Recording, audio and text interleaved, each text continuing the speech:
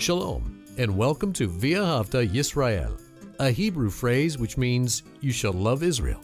We hope you'll stay with us for the next 30 minutes as our teacher, Dr. Baruch, shares his expository teaching from the Bible. Dr. Baruch is the senior lecturer at the Zera Avraham Institute based in Israel. Although all courses are taught in Hebrew at the Institute, Dr. Baruch is pleased to share this weekly address in English. To find out more about our work in Israel, please visit us on the web at loveisrael.org. That's one word, loveisrael.org. Now, here's Baruch with today's lesson. Our scripture today is very difficult. Now, normally when I say that, it is because perhaps the language, the grammar, the construction of the words make it hard to understand. This is not what I mean about today's passage. In actuality, our passage that we are going to be studying is most easy to understand. Why do I say it's a difficult passage? Because it's hard to implement it into our life. Only those who have a strong faith that God is faithful to His word, that He will indeed establish His kingdom, and that His promises will indeed be fulfilled in that kingdom, only these people are going to respond obediently to these simple instructions. And again, simple to understand, but most difficult to implement into our life because we tend to be worldly minded instead of kingdom minded. Well, take out your Bible and look with me to Luke's Gospel and chapter 6. The book of Luke and chapter 6.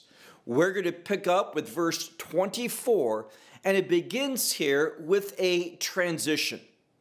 He's been making statements about wonderful things that's going to happen in the kingdom of God.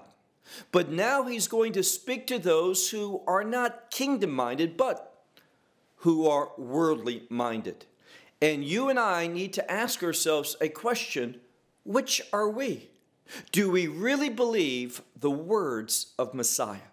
Do we really believe the biblical promises that God, He will return, He will establish His kingdom, and in that kingdom, those who are in a new covenantal relationship with Him, they will be blessed exceedingly? Do you really believe that? Well, look with me to this verse, Luke's Gospel, chapter 6, and verse 24, where it says, "But woe to you." And this word woe is a strong word. It means how awful something's going to be if there's not a change. Oftentimes I give the illustration of a horse running swiftly to the end of a cliff. And of course, the rider will say to that horse, "Whoa." And if that horse does not stop, how awful the results are going to be. Well, that is a simple illustration to understand the intent of this biblical word. If we don't change, if we don't turn and become kingdom-minded, how awful the outcome is going to be. So he says here, "Woe to you, the ones who are wealthy."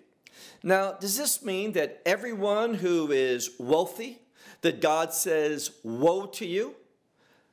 The term here speaks to those who are identified, meaning these are the ones who are known by their wealth. This is the focus of their life. God is not simply against wealth. We know that many people that God blessed, that God used, were wealthy individuals. Think of the patriarchs. Think of King David. Think of Solomon. But this is a word that speaks about those who are wealthy and they pursue that.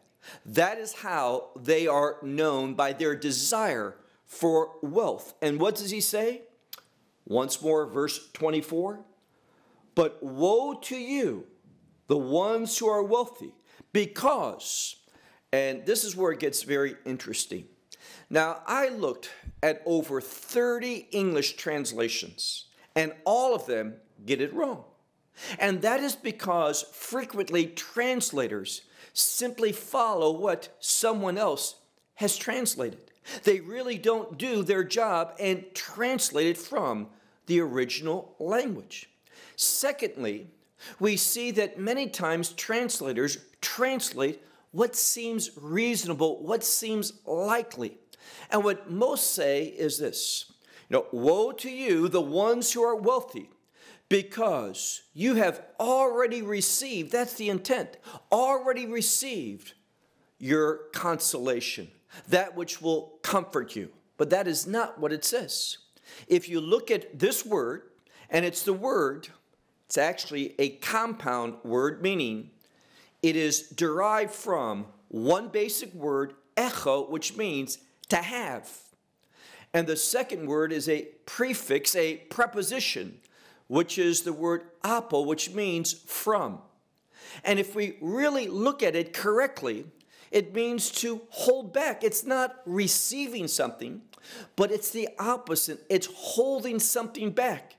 It is pushing something away. And what he says is this: if you are someone who pursues things in this world, that is your objective, that you are worldly minded. And those who receive of this world realize that desire, that activity, that mindset is going to hold back from you those kingdom blessings. You are not going to receive that comfort of the kingdom of God. Now remember the context. In the previous section, in verses 21, 22, and 23, what was he speaking about? He was speaking about those who are suffering, they are empty, they are afflicted, they are put down in this world, but in the kingdom of God, there's going to be a wonderful change. But these who are about acquiring things in this world and of this world, they are pushing away the comfort of the kingdom blessings in their life. He also says, verse 25, woe to you, the ones who have been filled, are filled, and will continue to be filled, meaning this: those who are satisfied with the things of this world. And they have been satisfied in the past, present, and on into the future. What does he say? Look carefully at this verse. Woe to you, the ones who have been filled, because you will be hungry. There's coming a time of transition. Now, I want to emphasize that truth. God is going to make a time of transition where this world that we're in and the ways of this world are all going to come to an abrupt end. What will bring about this end? The judgment of God. And then we see something else. We see when God's judgment brings about an end to this world, what's going to happen? Very simple. It is going to come to an end for the establishment of the kingdom of God. And everything, hear that, everything's going to be different. Very, very different. This is what the Word of God is saying. And read on. He says, woe to you, those who have been satisfied, because you will be hungry. Woe to you, the ones who are laughing now. Meaning, the things of this world delights them. They find joy and pleasure and happiness in the things of this current world. This is a world of darkness. This is a world of corruption. This is a world that has been stained by sin, and this is a world that is very different than the kingdom that God's going to establish. This is what we need to understand. A time of change is coming. And are you going to be like Lot's wife? Remember her? God is bringing judgment upon Sodom and Gomorrah. And what does she do? She looks back one last time. Now, what is being conveyed here? Her longing for, she knows what's going to happen. God is in the process of destructing things. And she wants to get that one last look. It speaks about where her heart was. Where is your heart? When the kingdom comes, are you going to be like some of the children of Israel that kept thinking about Egypt, kept reminiscing about, the cucumbers and the food in Egypt? That's what they were thinking about in the wilderness, rather than the journey that they were on to the land of promise. Very, very relevant for us. We're in the wilderness, and the wilderness is a place to demonstrate dependence upon God in order that we might take possession of a future inheritance. That's where we are now. Do you believe that God will bring about that inheritance? That's what it comes down to. So he says, woe to you, the ones who laugh now, because you will mourn and you will weep. God's going to bring a change where those who are satisfied with this world are going to mourn and weep because of the transition that's coming, the changes that the kingdom God will bring about. Look now to verse 26. Woe to you when they call you good. Who? All the people. When men call you good, woe to you.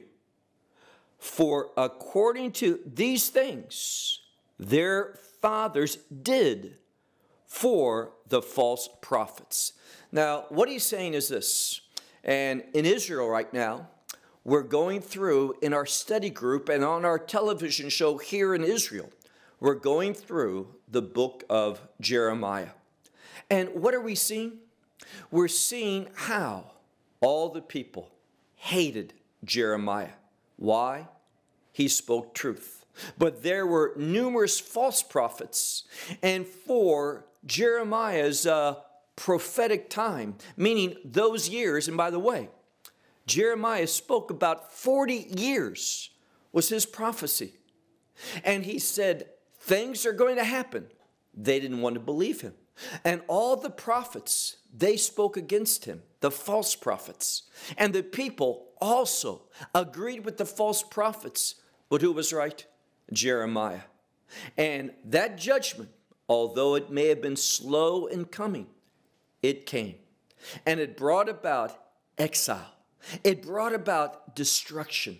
It brought about the death of many. And many of the children of Israel, they were eternally lost because they did not submit to prophetic revelation. What about you? I've said many times that the place in the scripture which is least likely to be taught from, and I mean not just a verse here and there, but truly going through a book, the prophets are greatly ignored. And the church today needs prophecy. We need, and I say prophecy, I'm talking about these Old Testament prophets. They reveal the truth concerning what God is going to do in bringing about his kingdom. So once again, woe to you whenever all men speak good concerning you. For according to these things, their fathers did for the false prophets. Verse 27. But to you I say, who's he speaking to now? To the ones who are hearing. And that's the question that you have to ask yourselves. Are you really listening to the scripture? And hearing the word of God is going to bring about a different behavior.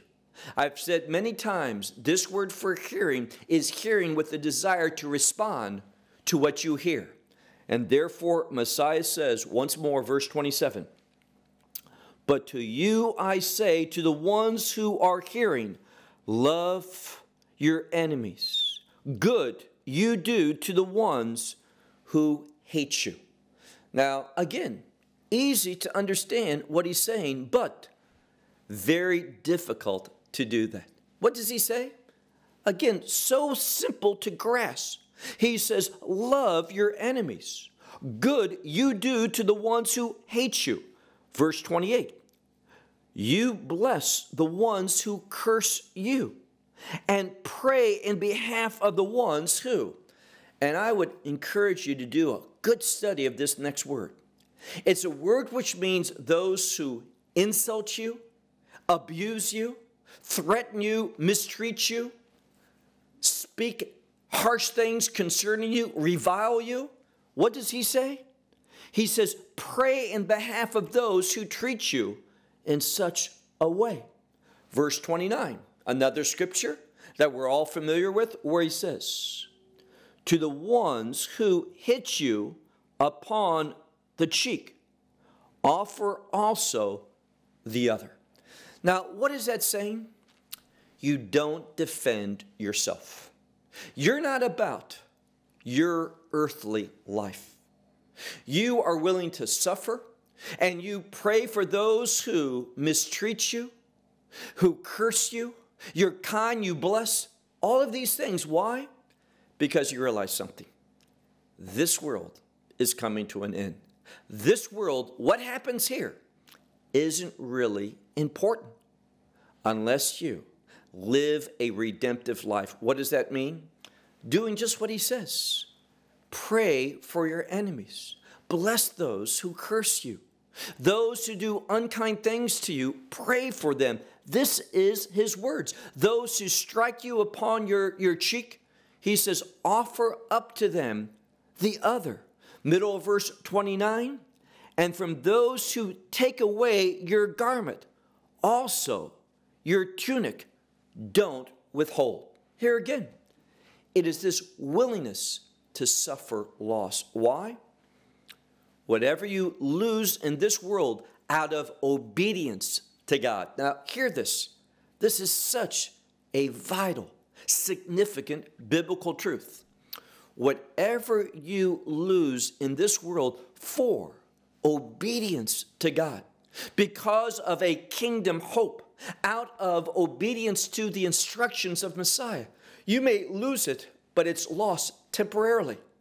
You're going to see, as we're going to find out in a moment, you're going to receive a great reward in the kingdom of God. Verse 30. Again, so simple to understand. He says, but to all who ask you, so request something from you, he says, give. Now, they may ask for $100. You may give them $1, but you give. You respond to their requests. Very hard to do. We look for reasons. Well, they're going to misuse this. They don't deserve it. They have some problem. They're going to go out and buy something they ought not. I'm contributing to their bad behavior. He didn't say to think about those things. He says here, to all the ones who ask you, give. And from the one who takes away these things from you, he says, do not ask for them back. You're not interested in the things of this world. Why? All these things of this world, read Revelation chapter 8. They are going to come to naught. God's going to destroy them. All these things that people pursue, dedicate their life to, all these things will not follow them into the kingdom of God. But your obedience to Messiah, the things that you sacrifice out of submissiveness to his instructions, they will be a blessing for you in eternity. That's what he's trying to communicate to us. Do you really believe that he's going to establish that kingdom? Verse 31. And just as you want that men should do to you, also you do to them likewise. This is the principle. Behave in that way.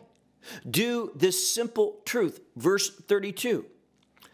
And if you love the ones who love you, literally it says, what to you is grace? Now that's what it literally says. I realize the Bible's translated differently, but look at the original language. Go to some study aids and see what it says. So if you love those that love you, what is there to you grace? Now, it can be understood in two ways. Have you really received grace? Or what was the purpose that you received this grace if you don't behave in a kingdom way? And secondly, it can be understood in this manner. When you do these things, God will minister to you grace. A grace that causes you to overcome the things of this world, the attacks of the enemy, and the pains of this world. So he's going to use this expression several times. Once more, verse 32. And if you love the ones who love you, what to you is grace? Verse 32, the second part. And also the ones who are sinners. It says, they love the ones who love them. So even sinners, they love the ones who love them. We're called to be different. Not to be like them, but to be in a kingdom mindset. And furthermore, he says, look at verse 33. And if you do good to the ones who do you good, once more he says, what to you is grace? You're not utilizing the grace given to you. Or, if this is how you behave, you won't be a recipient of grace. Now, we're not talking here about the grace that saves. You've already received that if you've believed in the gospel, if you are a disciple of Messiah. What he's talking about here is grace in the sense, the grace that God extends that produces obedience to his will, that conforms you to the character of Messiah, that gives you the mindset of Messiah. This is what he's talking about in this passage of Scripture. He says at the end of verse 33, for the sinners, this same thing they do. They are kind and loving and such to those who are loving to them. Verse 34. But if you lend from the ones who you expect to receive back, again he says, what to you is there grace?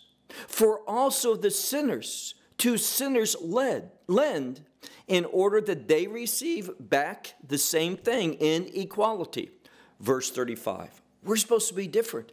He says, but you love your enemies and do good to them, and lend, and nothing expect to receive back.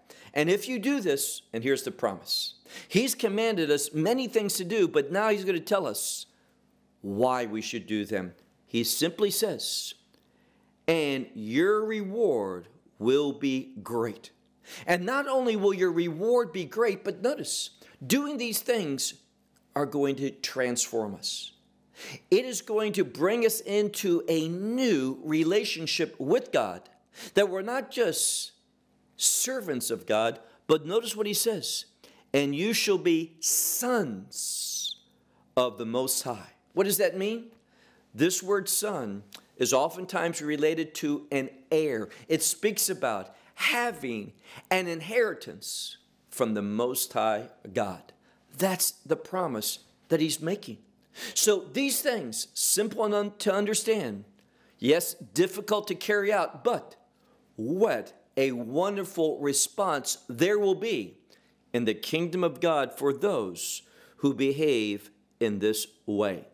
He also says, because he, and this is referring to God, because he is, and this word means kind. He is kind to those who are unkind and to evil ones, meaning those who don't do the right thing according to his will.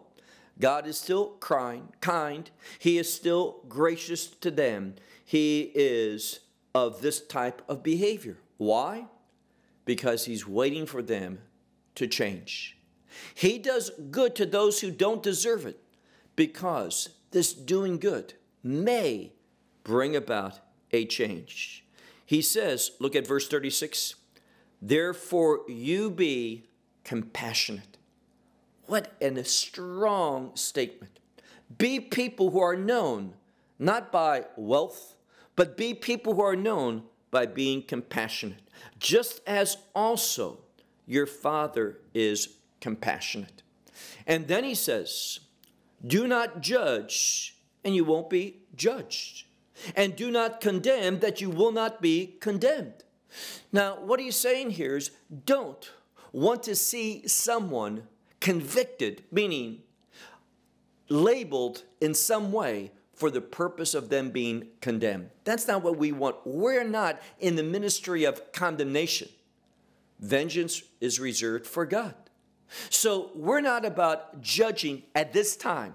People always write and say, the Bible says we're going to judge the angels. We're going to judge the world. Yes, but not now, not in this body. Right now, we don't have a ministry of condemnation. We have a ministry of reconciliation. And by the things he commands, we further this ministry that God has given to us. What are we supposed to do? Well, look at the middle of verse 37. He says, forgive, and you will be forgiven. One more verse, verse 38, a great verse, where he says, for those who behave in this way, that's what faith produces, this type of behavior. He says, give and will be given to you. How? A good measure. God will press it down. He will shake it together. It will be overflowing. This is how God gives, and it says, into your, some Bibles will say lap, others will say bosom. If you check out this word, it speaks about a pocket within your jacket where you put valuable things. So what it's saying here is that God's going to give us in abundance, overflowing, some precious things, kingdom things that we're going to receive. Finally, he says, for with the measure that you measure out, it is going to be measured back to you. Realize that. God, he is good. He is generous. You can receive overflowing blessings in abundance in the kingdom of God. There's just one condition, that you take these simple things so easy to understand, but you just don't let them be in your mind. They become how you behave. You implement them into your life so that you are indeed a son of the Most High God. That's your call in Messiah Yeshua. Well, we hope you will benefit from today's message and share it with others. Please plan to join us each week at this time and on this channel for our broadcast of loveisrael.org. Again, to find out more about us, please visit our website, loveisrael.org. There you will find articles and numerous other lectures by Baruch. These teachings are in video form. You may download them or watch them in streaming video. Until next week, may the Lord bless you in our Messiah Yeshua, that is Jesus, as you walk with him. Shalom from Israel.